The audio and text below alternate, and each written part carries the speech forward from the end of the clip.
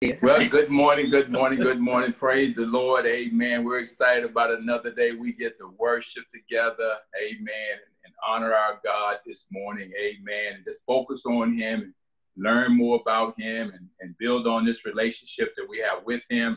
And so we just want to greet everybody this morning in the name of our Lord and Savior, Jesus Christ. And just thank God for you joining us this morning, chiming in. We know it's going to be a blessing to you this morning. Anytime you get together with the saints for fellowship and communion in the Holy Ghost, man, and talk about the Lord and worship him together in the beauty of holiness and in unity, that spiritual harmony and love. I mean, it just builds us up and we're able to exalt one another, man, in Christ Jesus. So we're very excited about this morning. Know the word going to be a blessing to you. So be praying with us, praying for us this morning. We're Pastors Lester and Sharon Hayes, pastors, amen. And we're a non-denominational ministry. We believe in preaching and teaching sound doctrine. Just let the Holy Spirit have his way. Once the word goes out, we know it's not going to come back void. We know it's going to fall on good ground, even break up fallow ground if it needs to, because there's power in the word, amen. So get your ears ready, put them on. You're going to hear what God has got to say to you this morning. Know it's going to be a blessing to you this morning. I'm so glad to be here laboring with my wife this morning, Pastor Sharon. Thank God for Pastor Eric and Pastor Phoebe Davis and Quentin and the praise band who put that awesome presentation together last night. Go listen to it. It'll be a blessing to you. But we thank God, man, that we keep our eyes on the prize. Even when we deal with technical difficulties, keep your eyes on the prize and stay focused. This is all a part of worship.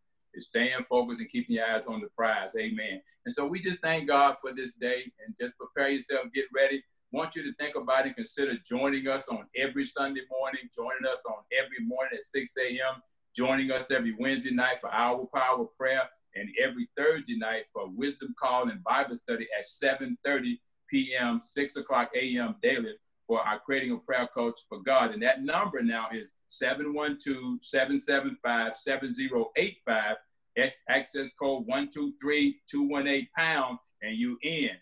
You can also go out there and access any of our 287 plus podcasts since we started this back in December. Love to have you, man, to go out and subscribe to us. Become one of our subscribers, one of our sponsors. Because we're on 45 platforms. This word is going out all over the world, amen. But it's God's word.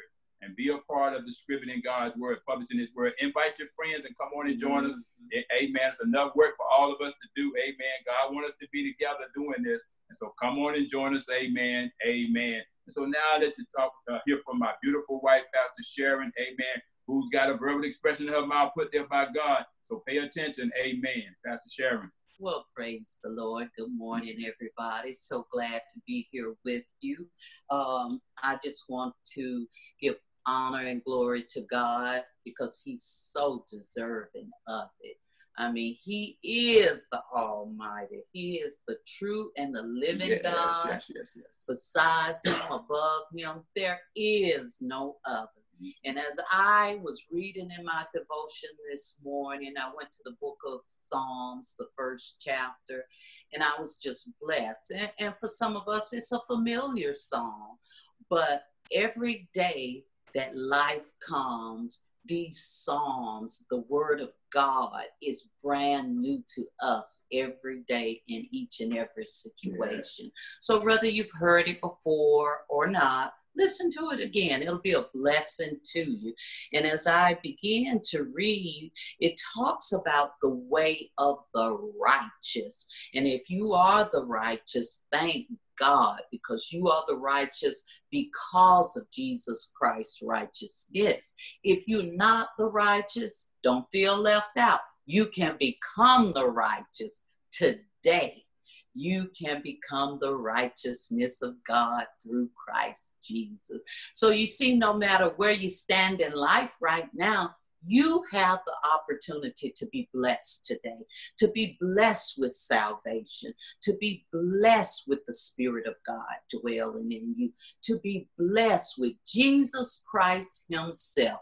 His righteousness, not righteousness of your own. You got to understand, even those who have given their life to the Lord, we know better than to even think we had anything to do with our very own salvation, other than just accepting Christ Jesus. And so I want you to begin to open your heart and your mind, because the word is going to be coming very, very soon. Pastor is going to preach a word to us today. And I'm just very excited about it because he started with it this morning on the line, on the prayer culture line, and he's going to continue that very word today. But I just want to read a couple of scriptures to you. In the book of Psalms, the first chapter, verse number 1 said, "Blessed is the man that walketh not in the counsel of the ungodly, nor standeth in the way of sinners, nor sitteth in the seat of the scornful." In other words, be careful where you place yourself. Be careful where you place yourself. It's up to you where you place yourself. And we have to be careful not to put ourselves in the midst of things that are not of God. Then he goes on in verse 2, he said, "But his delight is the law of the Lord." Hallelujah. "And in his law doeth he meditate day and night." You got to think on God's word. You know, this law we're talking about is really the word of God. And day and night, you need to think on the word. Don't make it a task for yourself. You got to understand there's some good things in the word for you. I understand there are some good things in the word for me. So it's very easy to read it so I can see my very own pathway. So I give God glory for that, and I give him honor. Now I'm going to get ready to turn you back over to Pastor Lester, and he is going to talk to us today about worship. I tell you, we learned so much this morning about worship, and it was so good. I'm telling you, my spirit is still licking his lips. It was so good, Pastor. So, you know, right now, I'm just asking for more. So without further ado, and I'm just going to turn you over to Pastor Lester. Come on, Pastor. Bring that word.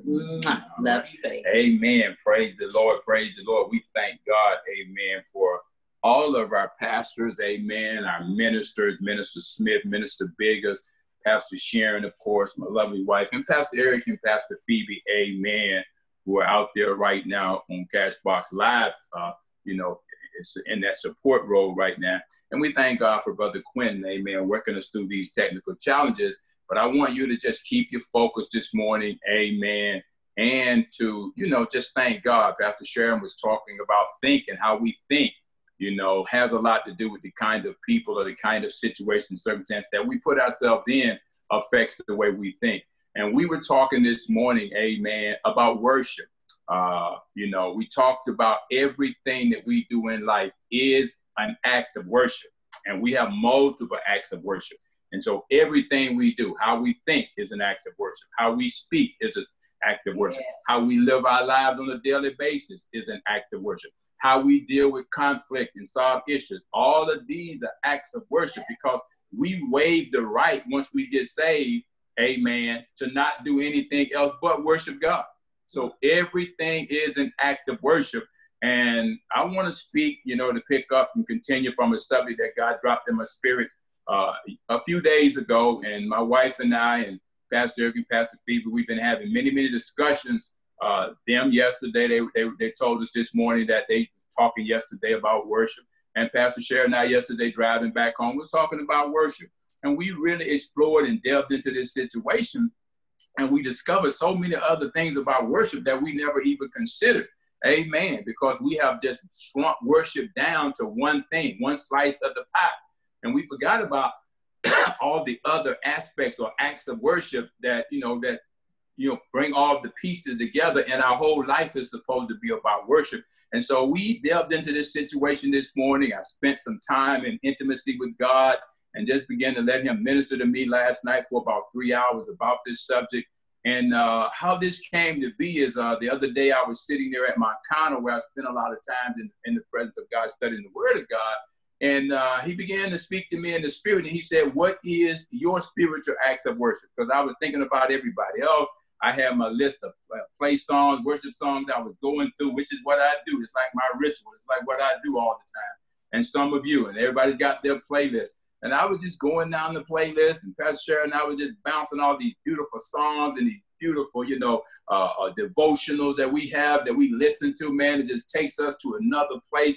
And right in the midst of that, I just heard God speak to me and say, what is your spiritual acts of worship? I know what those artists are saying. I know what those songs are doing to you. But when you take away the music, he said, what is your spiritual acts of worship when you take away the music?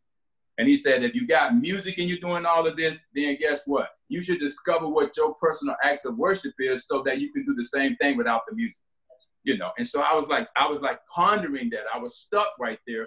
And so I said, well, I need to do something with this right here, because I started thinking about all the people we know in ministry, all the people we know out there that have this one-dimensional view of what worship is.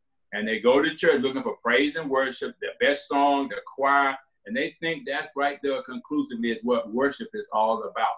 And so I went into, a deep, deep meditation, a deep, deep study to try to pull some things out that could help me to understand my own personal acts of worship, so that I could be able to share with others and expand, your view of worship, so that you don't get just locked into one slice of worship. Amen. Which is good. Don't get me wrong. Singing and song, all that is really good. But that's not the end of worship. That's not the all-inclusive part of worship. There's so much more. And hopefully you'll see and hear some of that this morning. And so just to review a little bit about what we talked about this morning, I would encourage you to go and access that podcast this morning on the Creating a Prayer Culture of God, and it'll all link together what I'm going to continue to talk about today. But just some of the things that I talked about this morning under this subject of what is your spiritual acts of worship. And I'm asking that question to you because it was asked to me. You don't have to give me an answer, but I want you to consider, ponder, and think about that, because everything we do is supposed to be worship unto God. Amen. Everything our hands find to do, everything we do, the way we think, everything, has to be worship unto God, has to honor him. Amen. And so I asked the question this morning, what is your worship attitude? We learned that worship has everything to do with attitude. It starts with attitude. It determines your altitude. It determines how high you go in God. That attitude. We saw that with Cain and Abel. Remember, Cain had a certain attitude about how he felt about offering something to God. Just threw something at God. And that's what a lot of people do sometimes. Laden with sins and go into church and outshout everybody. But get outside the church, man, there's a hell raiser. That they call that worship. Well, we was in church, so I worshiped while I was in church, but I'm out here now, so I'm going to do my thing, shake my booty groove thing. I'm not in church right now. And so, what is your attitude about worship? We know Abel had the right attitude. He took serious consideration before he went before God to offer God anything. Pastor Sharon and I was talking after this morning about even now he's dead, but his voice continues to speak from the ground, So guess what? That's what worship would do for you. Worship would keep your voice alive even after you're gone, And we see that. So worship is more than just that song, those songs. Worship is about the attitude of the heart. Amen. The attitude that you present it with, and it determines your altitude. And we said that, do you want to see change in your life? Do you want to see change in the world? And I know we all do. And here's what I heard the Lord say to me this morning when he posed that question to me. What is your spiritual acts of worship? He said, do you want change?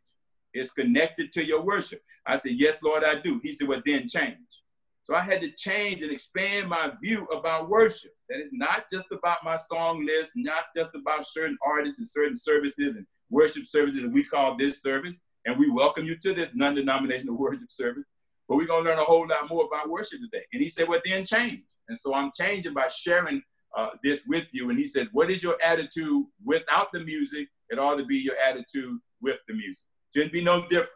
It should be no difference. And we talked about the three attitudes that we saw in the book of John, the 4th chapter, verses 19, I want to say through 20, 24, 25. And everybody knows this particular story right here where this woman, a Samaritan woman, came to the well and found Jesus there. And we taught this morning, so you can go and access that or you can go read that. But there are three attitudes that jumped out at me about worship, because that whole text is about worship. It's about worship, even though there are multiple things that took place at that well. But it's really about worship. That's the subject there, worship. And we can learn a lot and draw a lot from those three attitudes. Now we saw Jesus's attitude, and remember Jesus' attitude, everything he did was worship to his Father. And he says it right off the bat. My meat is to do the will of him that sent me. That was his worship. I'm going to do everything I do. When I talk to this lady, when I talk to my disciples, when I do ministry, whatever I say, whatever I'm doing at this well, whatever I've done on my way to this well, it was worship. He had the right attitude. And he had been with those disciples. They had been with him. They seen the miracles. They seen his ministry. They seen his teaching. They benefited from it. They heard from it. And now they get to the well and hear these attitudes come out. And Jesus' attitude did not change. You know, he said, my meat is to do the will of him that sent me. So that's that attitude of worship you got to have, where you stay focused. You know, you get fixated on God. Whatever your hands find to do, whatever you think, whatever you say, you know, how you live, all of that makes up worship. Those are your acts of worship. Even in the midst of this pandemic, you still got to stay focused. Even in the midst of unemployment, you still got to stay focused. Even in the midst of corrupt government, you got to remember, we are a chosen generation. We are a royal priesthood. We are a holy nation unto God. We are a peculiar people, and we've been called out, consecrated, separated, sanctified unto the Lord with his word, which is true. We are meat for the master's use. You know, we are that. And we got to stay focused, because he's called us out of darkness into his marvelous light. We are the ones that have to show forth the praises unto him that have called us out, you know. And so we got to keep the right attitude so we don't lose focus, okay? And Jesus did not lose his focus just because he was at the well dealing with a Samaritan woman. Now check this out. This is very relevant to the day. She was considered by the whole Jewish race at that time to be unclean. Unclean. And so just because right now there are some problems with hygiene and all that, we can't stop worshiping God just because I ain't in the church and I can't be close to you. Come on, I still got to worship God. I can't use that as an excuse, but we ain't in church. He dealt with that lady. I don't know how close they were together, but I know he dealt with her with the right attitude about worship. It was not about her. It was about his Father's will, okay? And then you had the attitude of the disciples. They were more concerned about their physical needs. They were more concerned about food, being tired and all that, and how long the journey was and all that stuff, you know. And wanted to know, why are you talking to her? You know, she's not clean. Let me tell you something. Some of these people right now that God is healing from this COVID-19 are going to end up being some of the most powerful worshipers we ever seen or ever heard. Some of them are doing it right now because they're talking about how God has healed them, how God has brought them back. You know, and so he's looking for that worshiper before he looks for your worship. He looks for your worship before he looks for your song. Get that right now. A lot of times we want to do the song and we don't want to live the worship. And so here it is, here, you know, he's dealing with this woman where she's at, but I love her focus. I love her attitude. She said, you sound like a prophet. Look at how she started thinking just off a few conversations, a few words with Jesus. She recognized right away he's different. He's not like everybody else. He's even having a conversation with me. See, that's worship right there, having a conversation with God about him. Not about you, not about your woe is me. It's about him. And right away, she recognized in the conversation, I hadn't heard nobody talk like this in a while. I've been out of this well, I don't know how many times, you know. And here he is having a conversation with me. That was worship. It's a conversation, but the focus is about him. And she said, you sound like a prophet. In other words, in the Jewish culture, when she was understanding about prophets, they had great respect for prophets because they knew, they spoke, they foretold things that God had revealed to them. You read the book of Amos, chapter 3, verse 7, the King James Bible, it tells you that. And I'm not talking about these folks running around out here right now with these self-appointed titles, calling themselves prophets and prophetess, ain't got no worship in them. Ain't got no worship in them. They beg too much to be worshipers. They beg too much to be talking about what God said, you know. And so she recognized right away, her attitude changed. Just a conversation with Jesus and her attitude changed. Let me tell you something. A conversation with Jesus about who he is, telling him who he is, that's why we worship him for who he is. It changes everything. It changes your life. 3 things happened to her with that attitude. Her life was changed. Come on. Her thinking was changed. Her speaking was changed. And again, her life was changed. She left that encounter, man, that few minutes of worship, she left there, man, totally changed. Totally different perspective. Just a few minutes in his presence. That's what worship will do to you. That's real worship. And then you got the disciples, they had an attitude too. Their attitude was more concerned about their belly, more concerned about satisfying that physical flesh, making it feel good, going to get something to eat. And I love Jesus. He dismissed them to go ahead and take care of that. You know, so there are those three attitudes. Jesus' attitude was to do the Father's will. Her attitude, you know, was to relate to him as a prophet, to change her thinking, change her speaking, and change what she did. We know how she left that well, running, telling everybody about a man who told all about herself. That's what happens in worship. It removes the shame, so you're no longer ashamed to try to hide. You go tell everybody, I'm free now. I don't care what you think about me now. I'm free. I've been in the presence of God. He freed me. He told me some things, man, no man could ever tell me. And I was okay with it. She changed her attitude. Worship did that for her. And so see those three attitudes right there about worship. And we gave some scripture this morning that talks about brokenness, a contrite heart, you know, a contrite spirit. God don't despise. One of those over in the book of Isaiah, chapter 57, verse 15, the King James Bible. Also in the book of Psalms, chapter 51, verse 17, the King James Bible. And the book of Psalms, chapter 34, verse 17 to 19, the King James Bible. And we learned that because we knew that true worship is worshiping God in spirit and in truth. And we looked at a passage of scripture in the book of 1 John, chapter 4, verse 11 through 21, the King James Bible. But I don't want to go over all those verses. You can read those in your own time. Get the recording from this morning. But there's one verse in there I want to pull out, and that's verse 17. The book of 1 John, chapter 4, verse 17, the King James Bible. Listen at what this right here what it says. You know, it lets us know that as he is, okay, in the world, so are we. I mean, as he is, so are we in the world. You know, it says, as he is, so are we in the world. Okay, because as he is, it says, herein is our love made perfect, that we have boldness in the day of judgment, because as he is, so are we in the world. So how is Jesus? He's our high priest and intercessor. He's still right there worshiping the Father. He's still right there at the right hand of the Father, pleasing the Father. He's still being an advocate for us. He's still interceding for us. Whatever he's doing is worshiping to the Father. He's still pleasing the Father right now, even though they're one and the same. The whole time he was on this earth, he said, look, when you see me, you see the Father. He did everything he was supposed to do to honor his Father. That's worship. Even when he dealt with those who persecuted him, he said, Father, forgive them. They don't know what they're doing. That's worship. If you read those verses right there, it'll tell you about love. He said, how can you say you love God you ain't never seen, hate your brother you see every day? Those whole verses, all those verses right there, talks about that love, talks about all those encounters that Jesus had. And everything he did was to satisfy and please his Father. That was worship. Not only what he said, but what he did, his lifestyle. Everything we do is make up our acts of worship. Amen. And so that brings us to the day we're going to pick up this discussion. Just did by way of a little review from this morning. This is our Sunday morning undenominational worship service. Isn't that awesome? With pastors and myself and Pastor Eric and Pastor Phoebe and them. The ministry we pastor, the church is over 725 East Calhoun Street, Bainbridge, Georgia. And Pastor Eric and Pastor Phoebe, they're up in Richmond Hill, Georgia. Amen. But we come together and we partner together in ministry. We labor together in ministry. Amen. And all our church members are on here this morning. Amen. Out there via live Facebook and Zoom this morning, listening in on this. And we pray that it be a blessing. But most of all, I want you to feel welcome this morning. And now that we've gotten our attitudes adjusted, let's kind of pick up where we left off at this morning.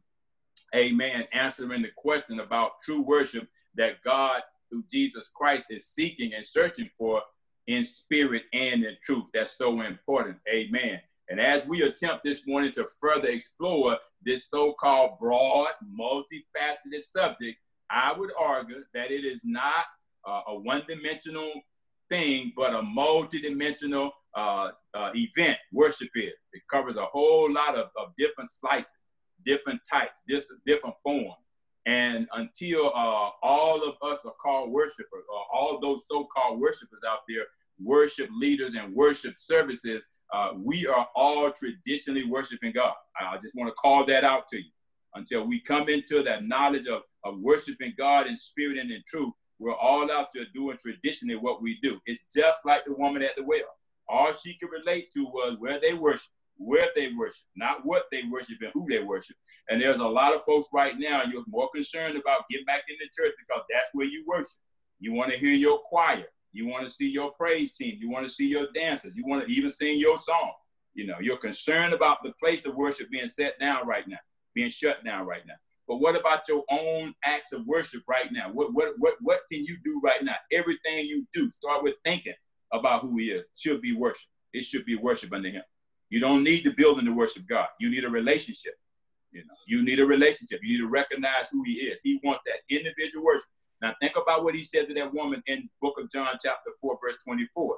He says, the hour cometh and now is, okay, when the true worshiper is going to worship him in spirit and in truth. And he says, I'm seeking for such that will worship me in spirit and in truth. So here's the deal. It's not about how well you sing. It's not about your talent or your skill on the keyboard or your voice, your great voice.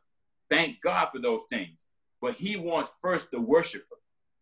See, we're supposed to be his worship, you know. Now the Holy Ghost, the spirit of truth, the spirit of God will begin to initiate the worship, initiate the songs, okay, in your heart with melodies and hymns, as we read in the book of Ephesians chapter 6, verse 18 and 19, you know. And so without the spirit and without knowing the truth about worship, we worshiping God traditionally. I don't care who you are. You're worshiping God out of your skills. You're worshiping God out of your training. You're worshiping God out of what you rehearsed, you know. But see, when you got the Spirit of God is who initiates worship. Not you, because he knows the mind of God. He knows what God wants to hear. He knows. And most of the time, our worship is so far away from the truth, you can hear it in the lyrics of the song. I don't listen to songs that don't talk about Jesus. When this woman met Jesus, the first thing she said, you sound like a prophet. You got to be able to recognize who you're worshiping and what you're worshiping, you know, before worship can begin. And the Holy Ghost is the only one that can bring that back to your remembrance. If you studied it, or maybe you're just adapting to what your ancestors did. Oh, I used to love to hear grandmama sing Amazing Grace, or this or that. What about where you at? What are your personal acts of worship? Where are you at right now? You know. And so that's basically what it comes down to.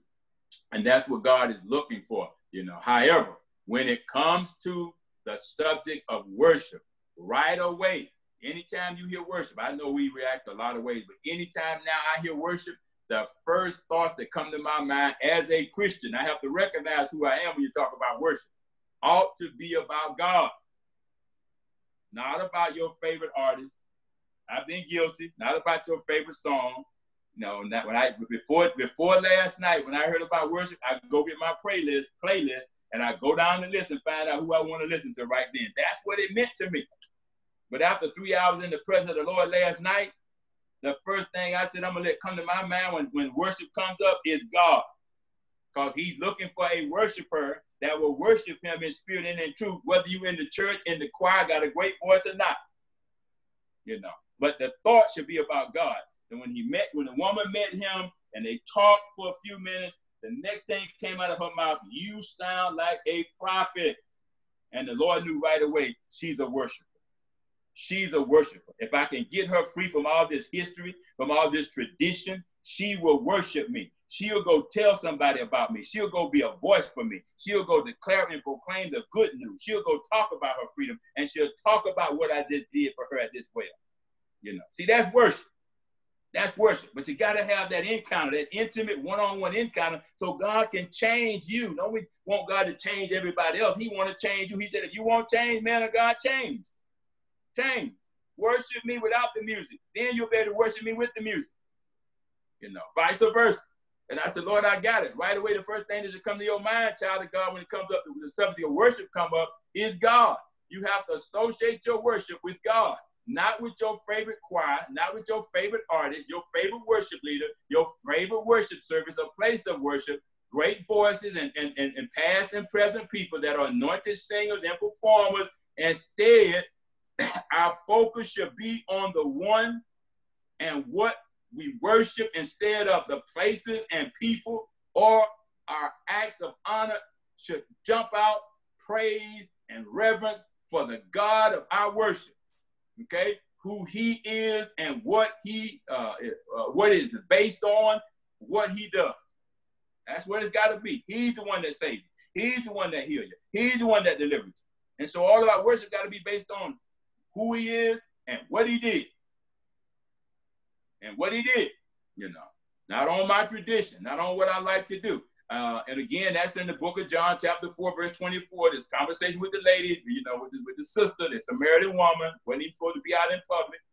King James Bible, here's what it says. God is a spirit, and they that worship him must, that word must mean you don't have no choice. Worship him in spirit and in truth. You know, Cain had the wrong attitude and the wrong spirit. But I love Noah and his family in the book of Genesis, chapter 8, verse 20 through 22. The first thing they did when that door came open, been cooped up inside. Some folks are locked up right now, man, can't get out. You ought to take full advantage of this time. We are.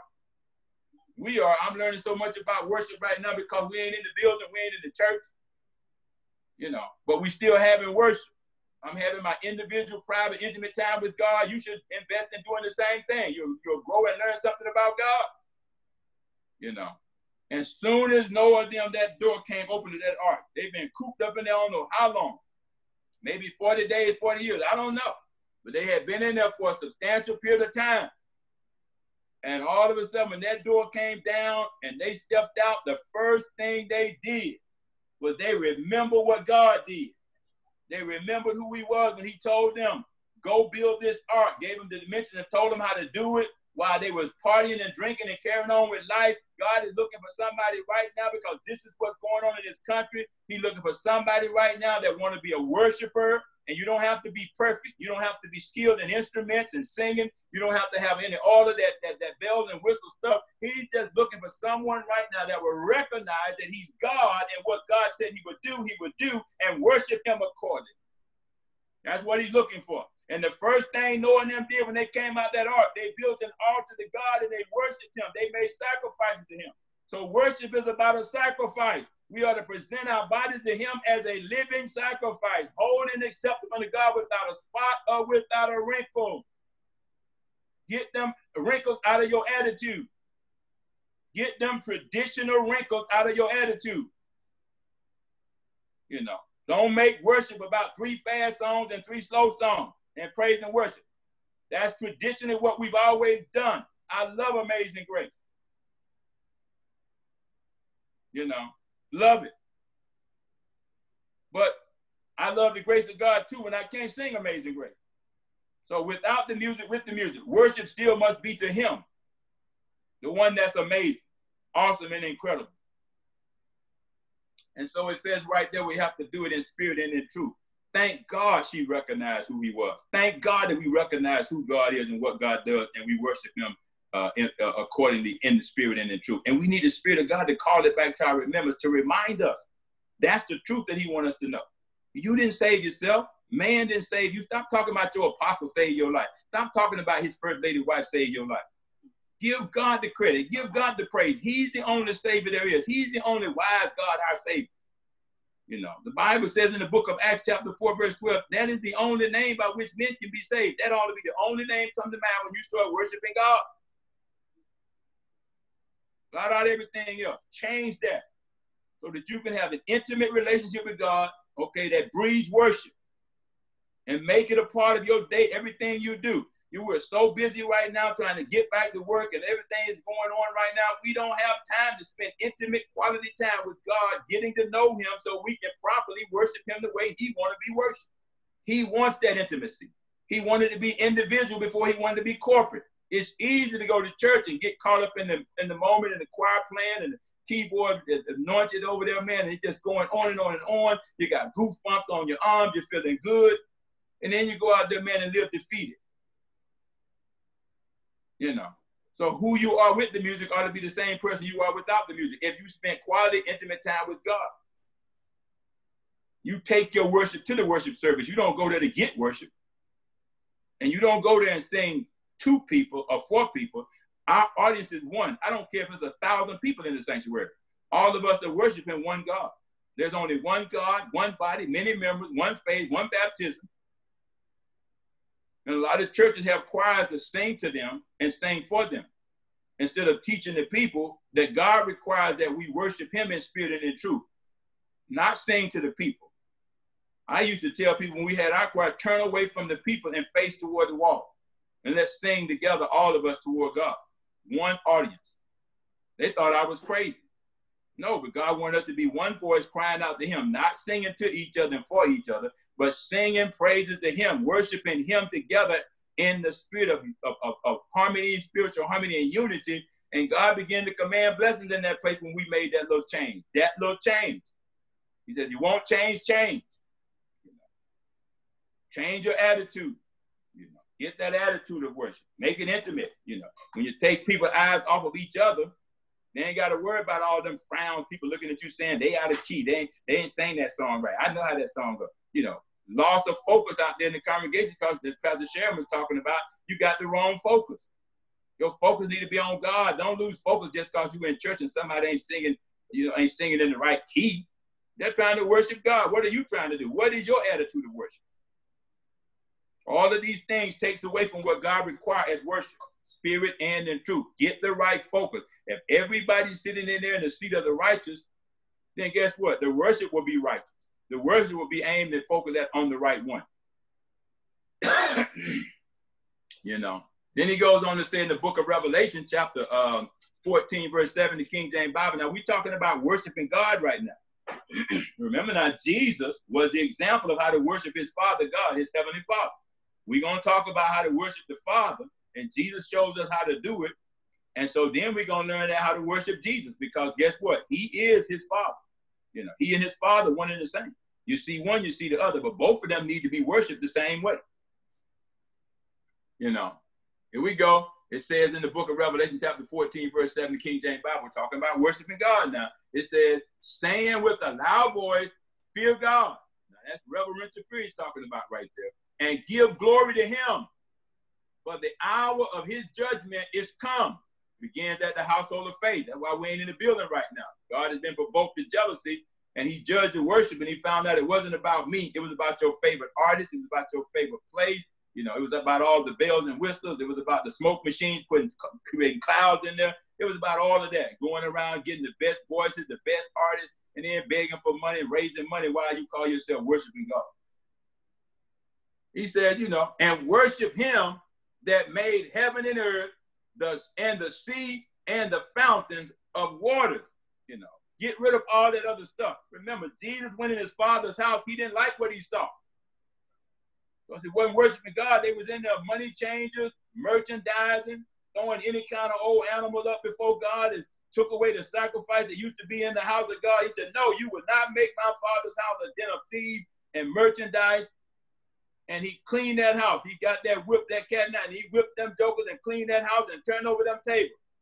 And he said, my Father's house shall be a house of purity. The worship shall be about him, nobody else, nothing else.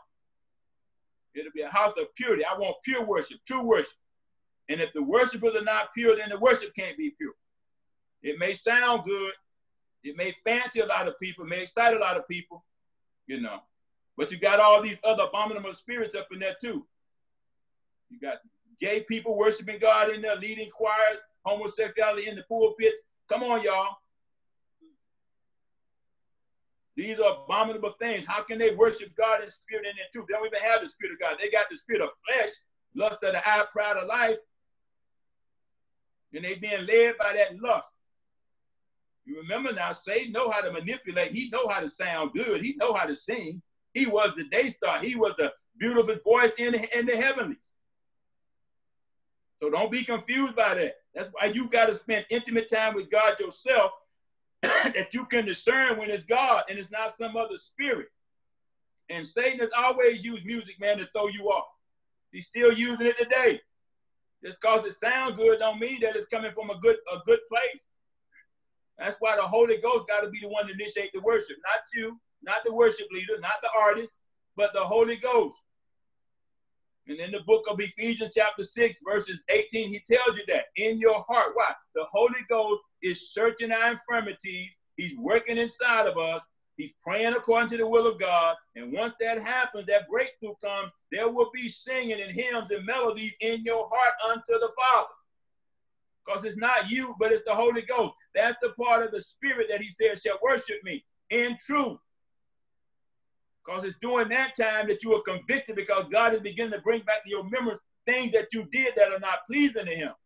And that's what he means when he says, a broken heart and contrite spirit, I will not despise. Because I want you to end up worshiping me out of a clean heart. David said, Father, created me a clean heart and renew within me a right spirit. Why? He knew that he was a worshiper. And he knew his worship was tainted.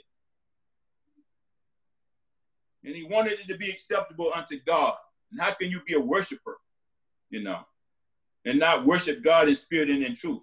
Because you got stuff in your life that needs to be dealt with.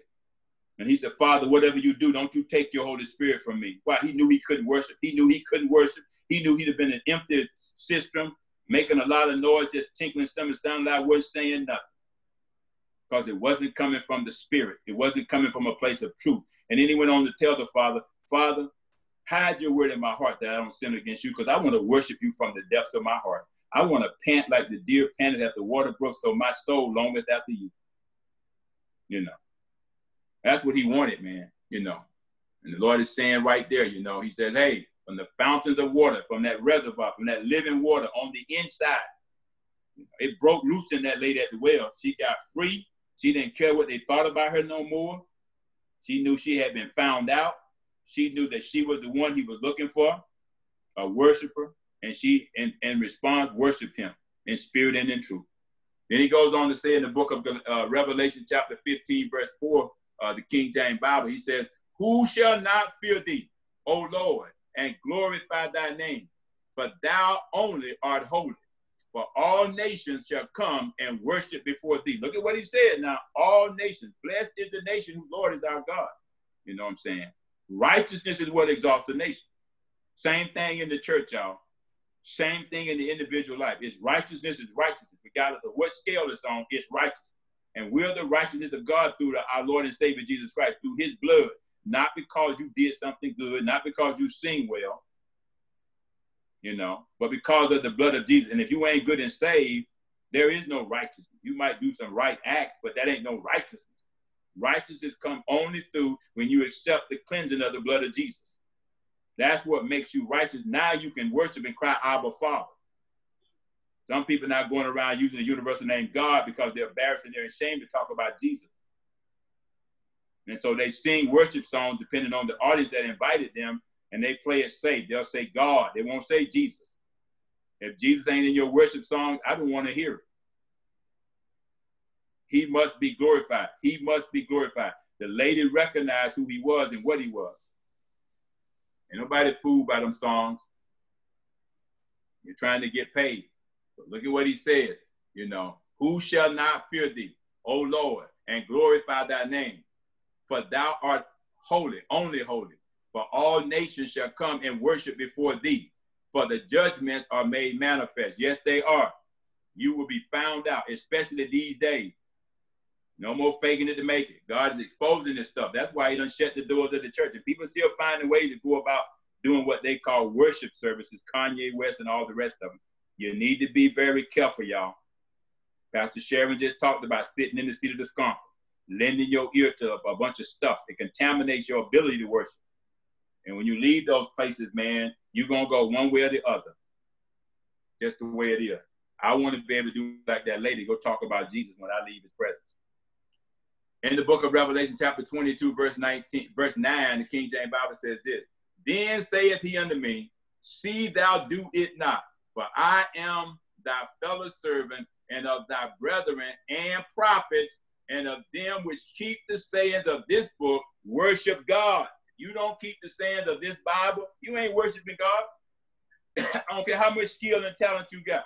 I don't care how much you get invited to a place and all of a sudden you feel like you there to worship and lead people in worship and you up there prophesying, trying to promote your own ministry. Anybody can remember a few scriptures, man, and throw it in with your song to try to rousel the crowd. But you don't sing enough about Jesus for me. That tells me, man, that you don't have a personal relationship with him, because if you did, that's all you would sing about. Look at what he's saying right there. Worship God. He said, if you've been in this book, you know, if you're a fellow servant, John told that angel, get up. Don't bow down to me. I'm not the one. Y'all stop worshiping people. Stop worshiping your favorite artist. Stop worshiping your favorite apostle, your bishop. Stop worshiping your first lady, talking about how they save your life. Jesus is the only one that saves. His name is the only name by which men can be saved. And John said, look, don't bow down to me. I'm a prophet. I'm a minister. Don't bow down to me. Let's all worship him. The Bible teaches us about him. He's the one that's worthy to receive all the worship. He's the one. Not us, not me, not Pastor Sharon, Pastor Lester, Pastor Eric, Pastor Phoebe, Minister Smith, and Minister Bigger. No, God is the only one. We all worship the same God through Jesus Christ, our Lord and Savior. And we worship him not one-dimensional, but multi-dimensional. We have acts of worship, plural. What are our acts of worship? Everything we do is worship. Service to him is worship. Working for people is worship. Everything we do, dealing with our enemies and those who persecute us. And when we pray, it's worship. Everything is worship. When we worship God, we are worshiping his son, Jesus Christ, as well. The book of Matthew, chapter 2, verse 2, King James Bible says this, saying, where is he that is born King of the Jews? For we have seen his star in the east and are come to worship him. Look at all those men coming from far, man. They heard about Jesus. When people hear about Jesus, they'll come and worship Jesus. If the Spirit of God draws them, but they hear about you, they're going to come to be entertained by you. But their life won't be changed by you. Only Jesus, when he's lifted up, when he's worshiped, will change come. That's what he said. You want change, then change. Change who you worship. You know, change your attitude about worship. Get a focus on who he is and what he does. And then worship him accordingly. Goes on to say in the book of Matthew chapter 2, verse 11, King James Bible, it says, and when they were come into the house, they saw the young child with Mary, his mother, and fell down. Here's another act of worship, and worship him. They didn't worship Mary like some people are right now. They didn't worship nobody else that was there, and I'm pretty sure there was great elders and other people that are observing this beautiful sight, the Christ, the child. But they bowed down and worshiped him. They smothered him with gifts. They came all that distance to see him. When you go to the building, don't go there to see your favorite voice, your favorite group of people that's going to do praise, dance, and mime. Go there, man, looking to meet Jesus there so that we can all worship him with one voice crying out to him. Yeah, we can exalt each other, but remember why we're going to the building, going to the house. It's about him, the God of the house. And we worship him in unity and in harmony, you know, so that he can bless the whole house. He said, when 2 or 3 gather together in my name, there I am, there in the midst of them. You got to have at least 2 or 3 for him to show up. He goes on to say, and worship him. And when they had opened their treasures, they presented unto him gifts, gold and frankincense and myrrh. You know, that's in the book of Matthew chapter 2, verse 11, King James Bible. Well, guess what? We don't necessarily do that today. We come and present our living bodies to him as a living sacrifice, holy and acceptable to God, without spot or without wrinkle. All that stuff that you try to relate to what you used to do is just putting wrinkles in your worship. Separate from those traditions. Separate from those old cotton field hymnals. You know, that is not worship. Separate from all that woe. Separate from all that, God, here I am. I'm going through again. God knows that already. He knew this woman's history. He know yours. He know mine. He wants us to come away from that. You want change? He said change. You know. Ask me to forgive you of that and move forward. And then forgive yourself, that you can come and present yourself before me as a living sacrifice. Back under the old covenant, let me tell you something about worship. It was about death and sacrifice. They had to kill an animal, cut up the choice portion, scrap it to the altar, and set it afire and watch it burn until it was totally consumed. And they were concerned about the smoke that was going up, the fragrance that was going up, because they knew that they gave God the choicest animals and the choicest portion of the animals that they had. That was what they did ceremonially and traditionally. But then they began to shift away from that, and they began to bring God anything, any kind of animal. It was no longer pure. It was no longer ceremonially pure.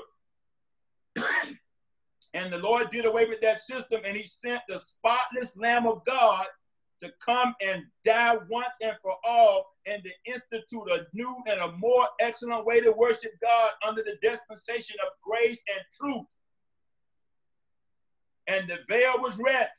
And we no longer now need one person to go in and offer worship for us and praise for us and sacrifice for us. We now are that sacrifice.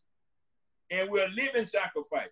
Holy and acceptable God, without spot and without wrinkle. I get rid of my spots. I changed my mind.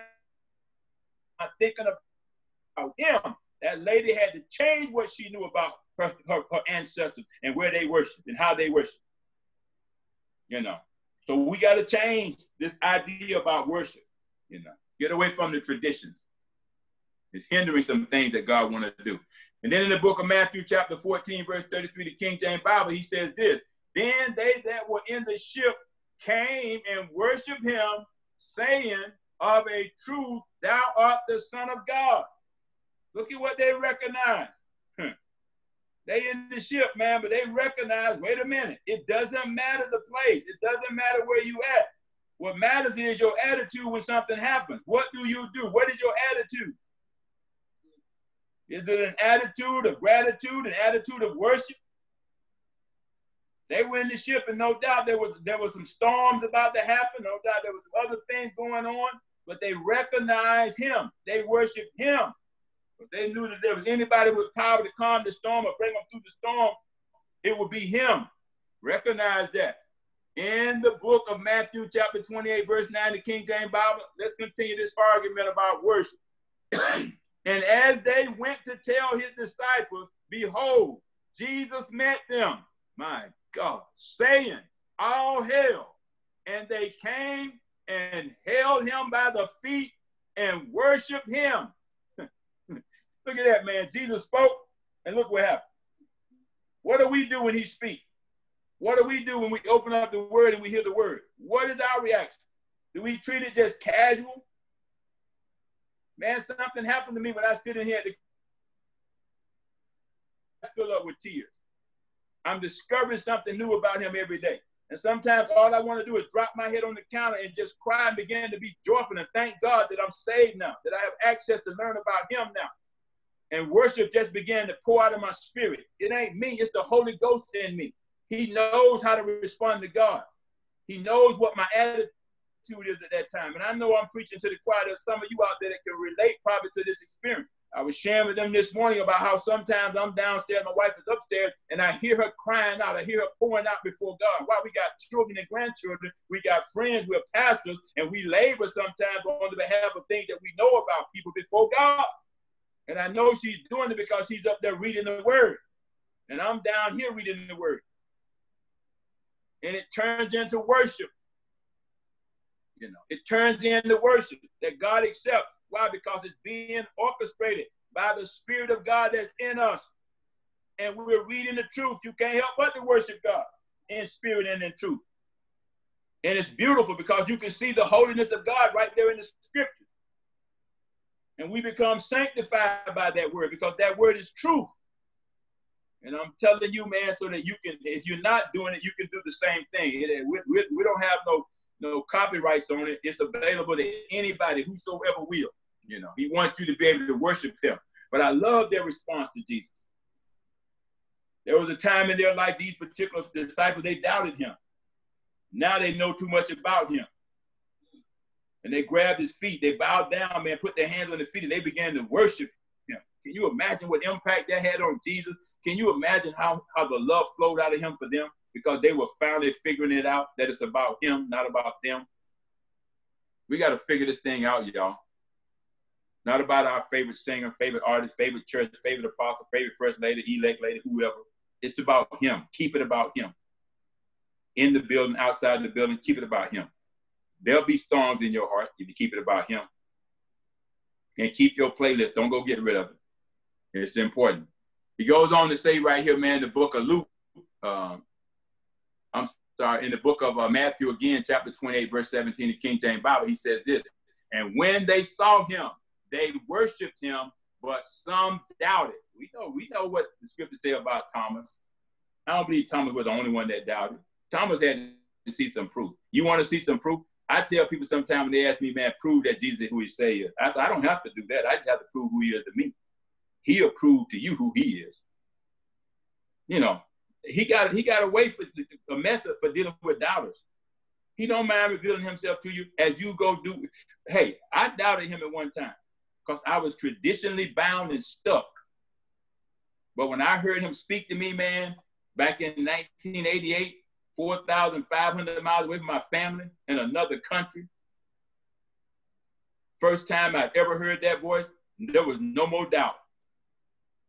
I simply said, God, if you get me out of this situation, get back to my family, I'll serve you for the rest of my life. And y'all know how long ago that's been. Was that God? You got to figure that out for yourself. I figured it out, that it was God. And that's the one I worship. I know his voice. He said, my sheep know my voice, and another voice they will not follow. Y'all need to wake up, get familiar with the voice of God, spend some time with him, and stop following all these other voices. There's many of them out there, and we call it worship. But it's not coming from spirit and truth. It's coming from tradition, what we always do, what we always like to hear, what we always sing. Go to church to hear him. Don't go to church to hear the singing. Go to church to hear him so you can sing his praises. Goes on to say in the book of Luke, chapter 24, verse 52, the King James Bible, listen to what he says. And they worship him and return to Jerusalem with great joy. He's talking about Jesus here now. We just transitioned from talking about the Father that Jesus worshiped. Now we seeing them worshiping Jesus who worship the Father. Isn't that amazing? Same God yesterday, they don't change. Worship is the same then, same, should be the same now. Should be the same without music, with music. It doesn't matter. Worship is just worship. But it's all about him, what we worship and who we worship, not the place we worship, not who we worship with. You know. Goes on to say here, man, in the book of Philippians, chapter 2, verse 10, the King James Bible, still making this case. He says that at the name of Jesus, listen now, every knee shall bow in worship of things in heaven, in worship, and things in earth, in worship, and things under the earth, in worship. Did he not tell Satan, you too, Satan, gonna worship me? Did he not? Come on. Goes on to say right here, man, the book of Hebrews, chapter 1, verse 6, King James Bible. He says, and again, when he bringeth in the first begotten into the world, he saith, and let all the angels of God worship him. He's talking about Jesus. God brought him in this world to be worshiped. God wanted to be worshiped, but he knew he could not be worshiped unless he was worshiped through his son, Jesus. That's why there's no other way to get to the Father. You can come in your prophet's name. You can come in whoever's name. Your first lady, whoever. But he said, look, I gave you my son. Under you a son was born, under you a child was born, a son was given, and his name shall be called Wonderful Counselor, Mighty God, Everlasting Father, Prince of Peace. And of that government that he's going to come and establish, that's my government, meaning my way of doing things. And if you come that way, not as a thief and a robber, any other way, if you come traditionally, you're a thief and a robber. But if you come through Jesus, whatever you do, do it all in the name of Jesus to the glory of God the Father. He said, that is acceptable worship. That is your reasonable service. That I'll accept. That I'll recognize as worship. There's no other way. Over in the book of book of Revelation, chapter 5, verse 8, King James Bible says this, and when he had taken the book, and the 4 beasts and the 24 elders fell down before the Lamb, talking about Jesus now, having every one of them harps and golden vials full of odors, which are the prayers of the saints. That's why y'all need to come on and join us at 6 a.m. creating a prayer culture for God. Get you some stuff laid up in your vials and in your sensors. They're going up to God. They will come up again. Stop complaining and come on, join us and pray. Wednesday night, our power prayer. You know, any other time we come on, we always pray. Study the word together, but we pray because we know those prayers are going up as odors, sweet aromas, fragrance to God. He loves it when we pray. You know, if my people, book of 2 Chronicles, chapter 7, verse 14, King James Bible, if my people that are called by my name sound familiar, would humble themselves and pray and seek my face and turn from their wicked ways, I will hear from heaven. I will hear from heaven. That's that worship. Jesus said, I will hear from heaven. I will hear from my Father on your behalf, and I'll forgive your sins and heal your land.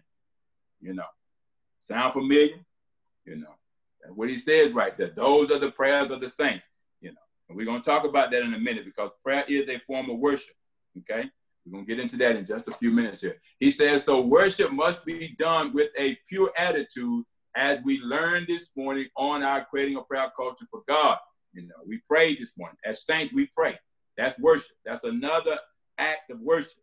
We take all these acts of worship. They make up the whole picture of worship. There's no one piece of the pie. You know, it's a lot more than tradition, what we think it is.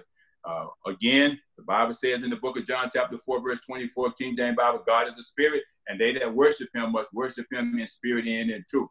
When it comes, amen, when it comes to that subject of worship, what is our act of personal worship? You know, he has revealed to us, you know, by the Holy Spirit, that everything we say and do as born again, spirit-filled believers constitutes our acts of worship by him, by the Spirit, without the flesh. Got to separate those. Okay, let's take Creating a Prayer Culture for God's call as an individual act of worship. When he gave this to us, it was an individual act of worship, but it is now grown where you have a group of individuals that are coming together with their acts of worship, joining in, participating, you know, in a corporate setting. So look at what God has done with it. He's increased it. So then, what is the difference between prayer, that is worship, and worship, that is worship? Prayer, this type of worship, it is supplication. You know, it's supplication. Well, worship, that is worship, is adoration. So understand the difference. Prayer as worship is supplication, where we're supplicating, we're lamenting, you know, we're mourning for someone, we're interceding for someone. So it's supplication, you know, we're petitioning for something. On the other hand, worship, that is worship, it is adoration. We're adoring him. We're making known our adoration and love toward him. Okay? Prayer is also, the prayer worship is also a request or petitions. Okay? And then on the other hand, worship is thanksgiving for answering our requests and petitions. I hope you're seeing the picture. Also, prayer, that is worship, considered worship, is a conversation with God. That's what prayer is. Communicate with God. He communicates back with you. So when you're praying and worshiping God, you got to talk to him. Worship, then, in sense of worship, is an expression of gratitude for the outcome of the conversation. Now, I hope you don't need rocket science to understand that. That is real, real simple. Your spiritual acts of worship is what? I'm posing that question to you. What is it? What is it?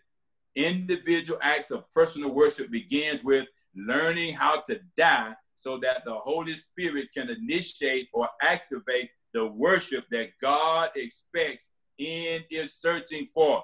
He's going to and fro, seeking someone that will worship him in spirit and in truth. Okay?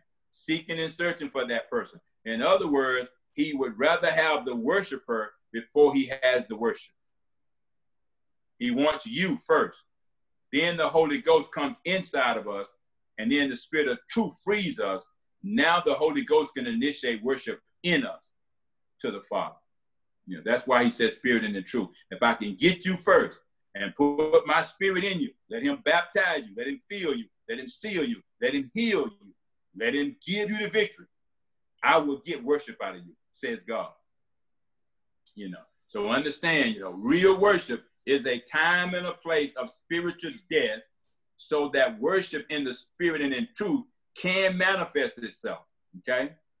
If you are controlling your worship, listen to me good, it is not in spirit and in truth, but flesh and talent and skill, okay? Tradition.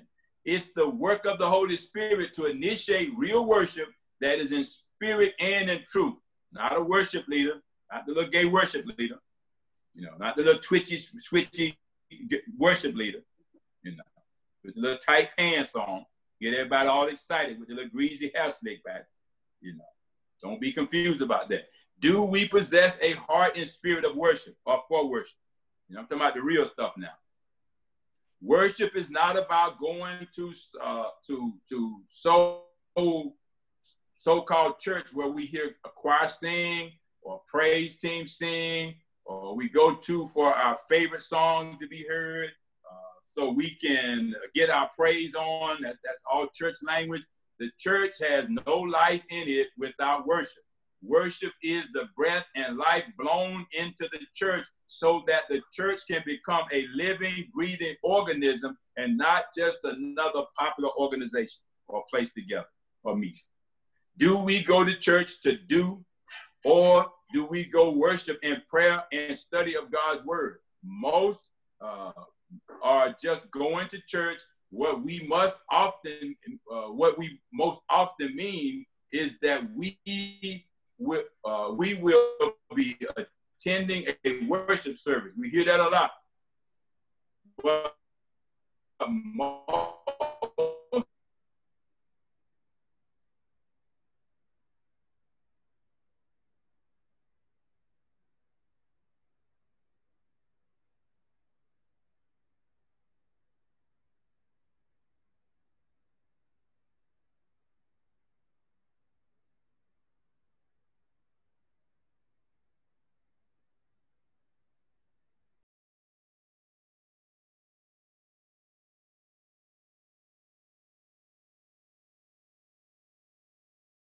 at other times proclaiming God's word as our worship. Think about what a sweet sound that would be in God's ears and what a sweet savor or a smell that would be in God's nostrils. You know, to hear individuals in a corporate setting actually worshiping God, the same God, not worrying about nobody else. You know, once that happens, that spiritual harmony takes place. God hears one voice crying out to him. You don't hear a whole bunch of what he hears one voice. Joyful noise being made unto him. One thing I want to clarify about worship as we move today, do consist of scripture lessons and some preach sermons about what God is.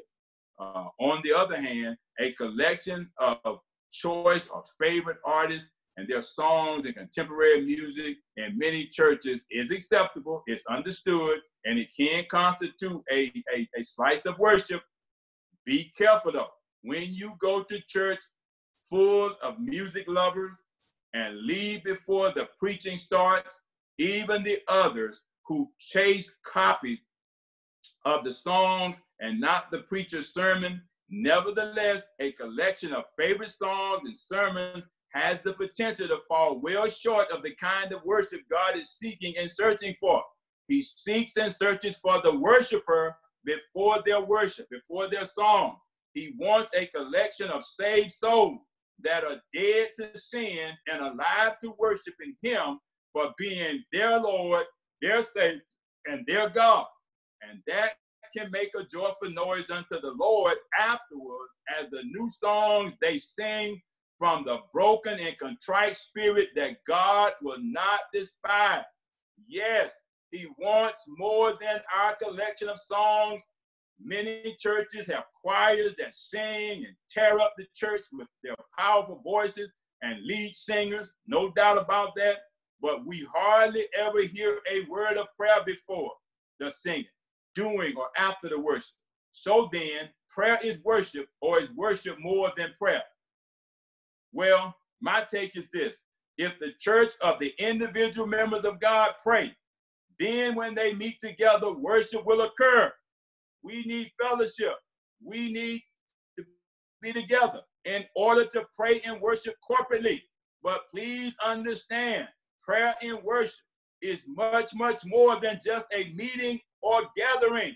We gather to worship. Amen. And this happens just as we gather for prayer, to both are required of us by God. You know, worship and prayer, worship and worship. Both are required of God, that we gather together. You know, we figure out what we need to do. We just so fortunate to have this live Facebook. We have prayer in the mornings, creating a prayer culture for God, so we still can gather together. The book of Hebrews chapter 10, verse 25, King James Bible said, forsake not the assembling of you. Say, why? Because we got to pray and we got to have worship. We got to have it as an individual. Then we got to bring all the individuals, figure out how to bring all the individual worshipers together so we can do a corporate prayer and worship. You know, that's what God wants. You don't want everything that's important to stop just because you ain't in the building. You know, he wants you to find a way where you can still come together and exhort one another, not tear each other down. Please understand that worship is much more than all of the various pieces that we pull together and call it worship. Worship has a heart, it has a nature, and it has a spirit and truth associated with it, and it is known by everybody. He wants it to be known by everybody so that everybody can worship him in the same spirit and in truth. Not all these other slices and pieces that people call worship. Got everybody confused. Anyone who worships God must have the heart and spirit and truth of worship. In order to worship God, the ways he accepts, inhibits, seeks, and searches for. That's what the scripture says. You can't just create this stuff and call it worship. Now, when it comes to the early Jews and the Christians, think about them. The extreme levels that they took for their worship in their celebrations of God was unparalleled at the time. There was nothing compared to it. It was so much reverence. They had really some serious worship. To them, it was just worship. It was a true celebration of God, nothing else, with sacrifices, offerings, exciting festival, joyful, and a deep level and sense of gladness that took delight in what God meant to them and what God is, and what God was about to be in their day. One thing was sure and obvious to everyone participating or observing what was taking place at the time was that the whole focus before them, during and after, was their worship was to celebrate God. And him only did they worship and bow down and make sacrifices. This is that the prophets of God had spent so much time beforehand making him known to them that were to worship him, how God called for his worship is important. That's what the prophets told them. You can't just throw anything, Cain, traditional voices. He did then by his prophets, psalmists, and apostles, and by multitudes of Jews and Christians for whom worship is not a duty, but a privilege. I hope y'all hear me. Not a burden, but a delight. Worship gladly celebrates the God whose character is caring and sharing. The God whose standards for worship are without conflict, but is with good conduct, acceptable of him, and of good taste, and of the highest moral and ethical behavior, and is very gracious. All this stuff we got up in here switching around the pulpit, talking about their worship leader with these little high-pitched voices. We need to check ourselves. We need to get saved first. Why? He wants the soul of the worshiper. He wants the worship before he wants your singing, before he wants your acts of worship. Don't just throw them up there because they got a nice voice and some skills and some talent. They can direct the choir and tear the church apart and get everybody excited. They got to have some godly character. They got to have some morals. They can't be immoral up there, man, away from the church, down low, and then come into church and up high. Hey, shaka. I know you don't want to hear it.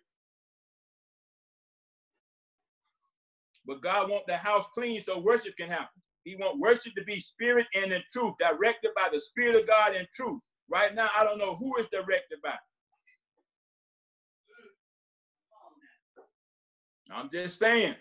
I believe and therefore present to you all this morning that God is concerned about the nature of our worship and the magnificence and the extraordinary and infinite forms of worship and glorious.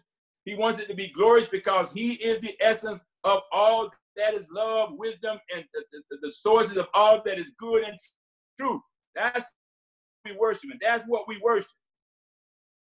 We don't worship people. We don't sing for people and two people in the church. We don't sit in the seat of the scornful and call it righteousness. You know, he said all that stuff gonna fade away anyway. It's gonna wither away anyway. But see, if it's true worship, it'll last. It'll go beyond the music. It'll go beyond.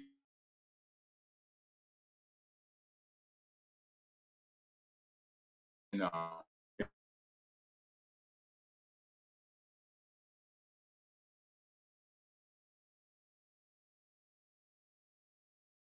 Worship, okay? Worship, okay, is not positive thinking, but it's victory thinking.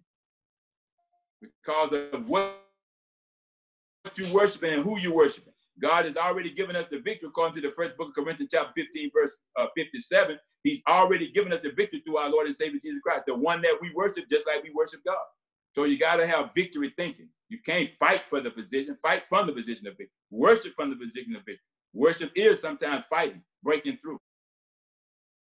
Just like we fight. Worship is one of the things we do to fight for our victory. And he says, so it ain't positive thinking, but it's victory thinking that leads to, victory speaking. That woman spoke victory when she left that well, And the result was she left there with a victorious life. She was no longer free. No longer bound by the shame of all those 5 husbands she had. She was now free because she had drank from that living water. Her life was never going to be the same. She was never going to thirst again. She was free, and she went and told everybody. It is that time and that place of offering a living sacrifice to God, being the God of our worship. That's who he is. That's who he is. That's what he is, okay? He's the God of our worship, and he wants us to worship him and in spirit and in truth. The books of Romans chapter 12, verse 1 and 2 says this as I move to close. It says, I beseech ye, therefore, brethren, by the mercies of God, that ye present your bodies a living sacrifice. No more animals. A living sacrifice. You who he wants. He wants you to worship. Holy, consecrated, separated. Come out from among the world. Come out from among those traditions. Be ye separate, Be ye separated. Come out. You have to do that. You have to change if you want change, Acceptable unto God, which is your reasonable service. And be not conformed to this world. Don't get caught up in what the world calls worship because it makes you feel good and have stand up on your arms. Come and bow at the feet of Jesus and begin to worship him. That's what he wants. That's what he wants. And he said, and be ye transformed by the renewing of your mind. I hope something is renewing your mind that's being said right now about worship, that ye may prove what is that good and acceptable and perfect will of God. It's too much competition now. This choir against that choir. Everybody trying to out-sing everybody. You got to have these anniversaries now with the choir and all of that. And you get all of them together and they start singing. And then they talk about each other. And they talk about how you're dressed and all that. They can't even fellowship together. You got them sitting over there on that side and them sitting over there on that side and them over there on that side. Some sit outside in the parking lot smoking cigarettes, wait for their time to come in and sing. It's just no unity. It's just, no harmony there. Everybody just waiting on their time to come up and sing. And we call that worship. We call that worship. Everybody come to these singers so the choir can sing to them, and you got all this division sitting in the seat of the scornful, And God wants all of us in the body to be one voice crying out to him. Too much competition. Too much competition. Trying to outperform each other, out-sing each other. Girl, you tore that song up. Yeah, I just did that because those sister so-and-so over there thinks she can out-sing me. I showed him, didn't I? See, I know the gift God then gave me. All this stuff going on and calling it worship. And God is saying, no, I don't want choirs to sing to the church. I don't want choirs to sing for the church. I want the church to be the one voice worshiping me, the one God. I want you to grab my feet and bow down and worship me. I want you to be contrite because a contrite spirit and a broken heart I will not despise. That's the kind of worship I'm looking for. I'm looking for the worship so that I can put my spirit and my truth in them, sanctify them, consecrate them, separate them, anoint them so that worship can begin in that living sacrifice that has presented itself to me without spot and without wrinkle. That's what he's calling for. Don't be conformed. Be transformed by the renewing of your mind, that ye may prove what is that good and acceptable and perfect will of God. That's what he's looking for. The book of Hebrews chapter 9, verses 11 and 12, King James Bible says this, but Christ being come as a high priest of good things to come by a greater and more perfect tabernacle, not made with hands, that is to say, not of this building, neither by the blood of goats and calves anymore, but by his own blood, he entered in once into the holy place, having ordained or obtained eternal redemption for us. That's why we worship him. That's what he did. That's what we worship, the Redeemer, the Redeemer, the Redeemer. Now that we are in Christ through faith, the only acceptable worship is to offer ourselves completely to the Lord. The book of Romans chapter 6, verse 12 and 13 says this as we close. Let not sin, therefore, reign in your mortal bodies, that ye should obey it in the lust thereof. Neither yield ye your members as instruments of unrighteousness unto sin, but yield yourselves unto God as those that are alive from the dead, and your members are instruments of righteousness unto God. That's in the book of Romans, chapter 6, verses 12 through 13, the King James Bible. And we know what Romans 6 and 23 says. It talks about the wages of sin. The gift is death. The gift of God is eternal life. It tells us that. You can read on, and that's right there. It jumps out at you. Even in the book of 1 John, chapter 2, verses 15 to 17, the King James Bible. Listen to what it says. Be not conformed to the things of this world. We just read that. It says this. The Bible clearly defines what is meant by the world and reiterates the importance of not being conformed to this world. Okay? It says, love not the world and neither the things that are in this world. There's a lot going on out there right now that's called worship. If any man love the world, the love of the Father is not in him. If any man love tradition, for all that is in the world, the lust of the flesh, the lust of the eye, and the pride of life is not of the Father, but is of the world. And the world passeth away, and the lust thereof, but he that doeth the will of the Father abideth forever. What is God's will? That we worship him in spirit and in truth. And so we're going to end right there. Amen. Book of Matthew, chapter 4, verse 8, King James Bible says this again. The devil taketh him up into an exceeding high mountain and showeth him all the kingdoms of the world and the glory of them. But I love Jesus. But Jesus resisted the devil, and we too must follow his example. And in the power of the Holy Spirit to resist the lust of the eye. Jesus saw these things, but he did not take his focus off of the Father. He did not take his focus off of what the prize was. He didn't let the pride of life come in. He didn't let the lust of the flesh get him caught all up. He didn't let the lust of the eye get him caught all up. We can't afford to do that either. God is calling us to a higher standard. He don't want us conformed, but he wants our minds renewed. Amen. And he says this, second book of Corinthians, chapter 5, verse 17. Therefore, if any man be in Christ, he is a new creature. Old things are passed away, and behold, all things are become new. Okay? Our thinking must change from old ungodly ways of thinking into new ways, godly ways of thinking.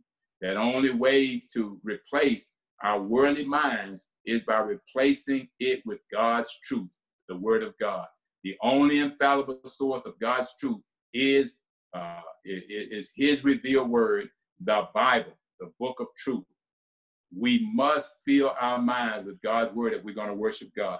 The book of John, chapter 17, verse 7 says this in the King James Bible. Now they have known that all things whatsoever thou hast given me are of thee, Father.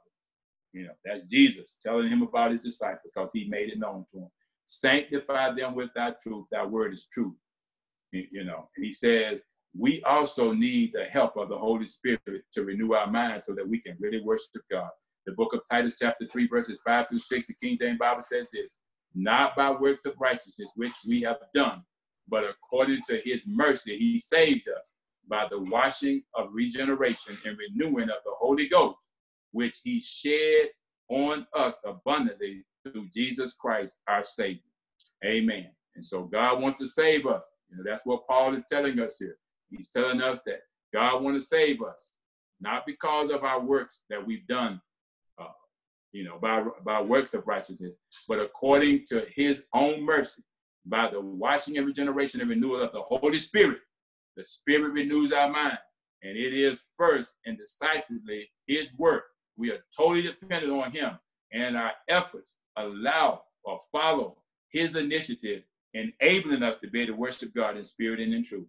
The Holy Spirit also enables us to renew our minds when it comes down to worship by enabling us to behold the glory of the Father, as we see in the book of 2 Corinthians chapter 3, verse 18. But we all, with open faces, beholding as in a glass the glory of the Lord, are changed into the same image from glory to glory, even as by the Spirit of the Lord.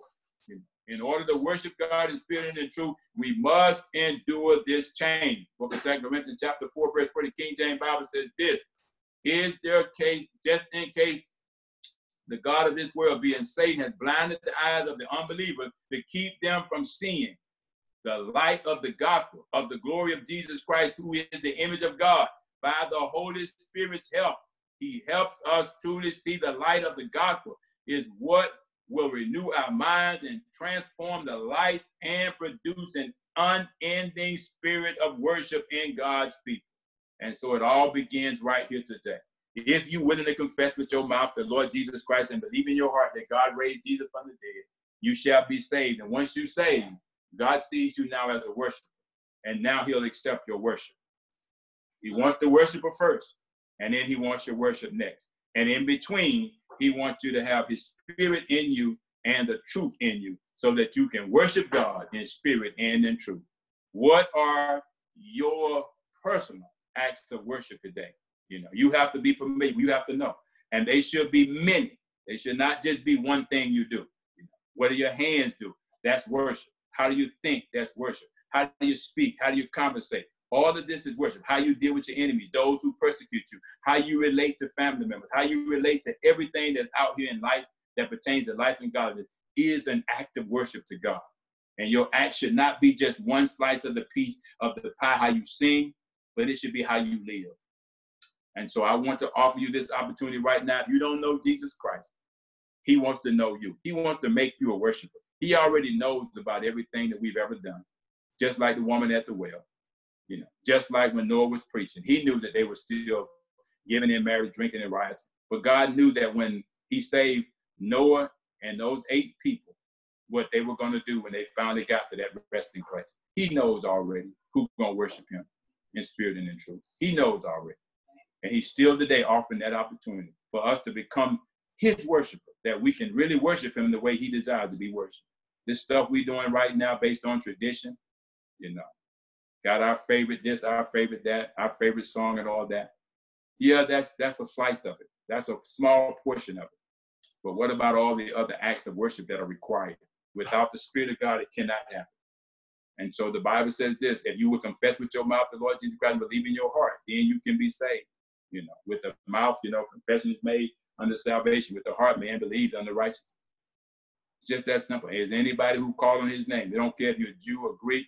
The Jews, man, they had the first system. They had those first Jewish Christians. They knew how to worship God ceremonially, but they blew that up.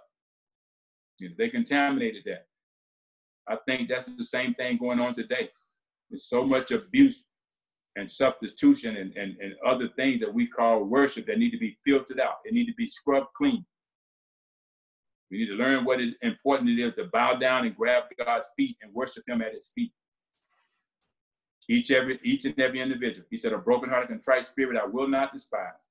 And because we don't know him and recognize who he is and what he is, therefore we don't worship him.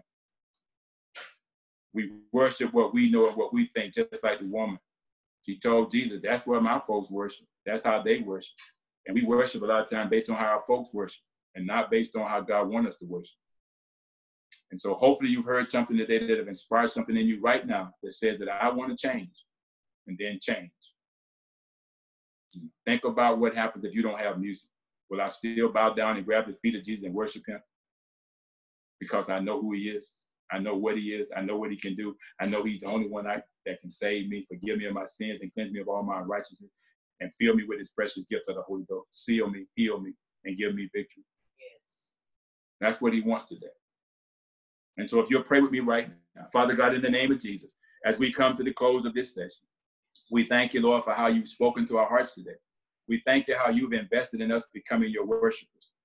You want men and women, boys and girls, young and old. You want people that will worship you and worship you in spirit and in truth, in the beauty of holiness. You want a consecrated, separated, sanctified, anointed people that's in the world but know they're not of the world, that recognize you, recognize your voice, recognize that time that you want, that intimate time that you want for each and every one of us to spend that time with you, that when we come together, that we come together and commune and fellowship, break bread and continue in prayer, which is a form of worship, and supplicate for each other. But we also come to make known to you our adoration and love each and every day. Father, we just thank and praise you right now for that young man, that young woman, that father, that mother, that grandparent, that person that's out there, seniors, that whoever they might be, Lord. that's out there that heard this message today. We pray that something is stirring in their heart right now. There's some area where they were lacking, where they could have worshiped you, but they didn't because they thought worship was something else.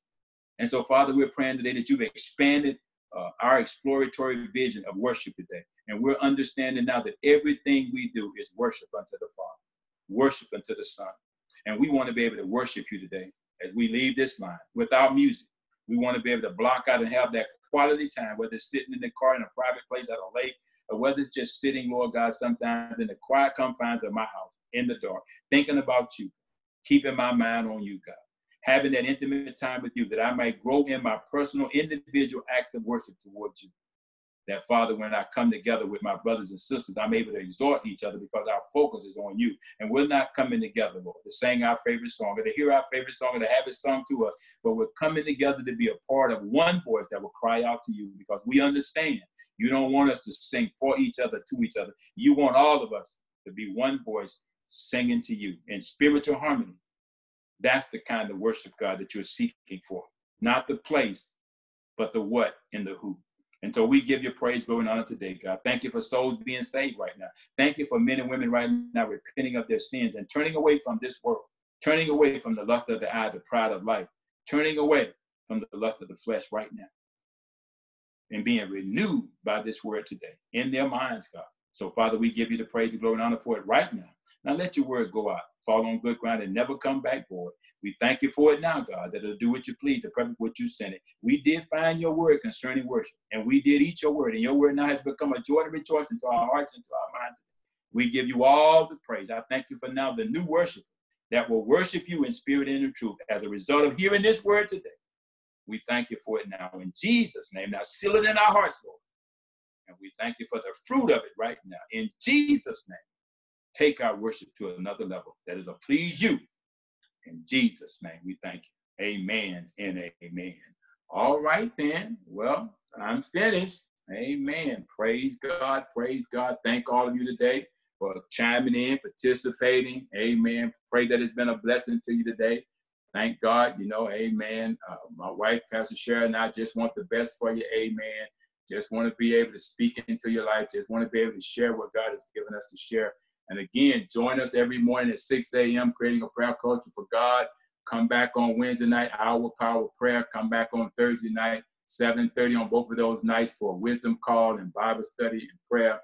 Amen. We're praying, people. Amen. Because we believe little prayer, little power, much prayer, much power, no prayer, no power.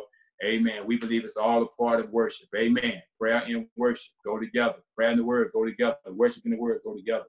All that we do for God is worship. Everything we do is worship. And so, amen. Let's take this and run with it. Share it. Again, that number is 712-775-7085. Access code 123-218#, and you in. We love to see you now. Go check out the podcast. Amen. Share this, pass it on to others. And come on, check us out and join us. We love to have you. God bless you. We love you. This ends the service on today. Amen. God bless. Go in peace. Go in peace.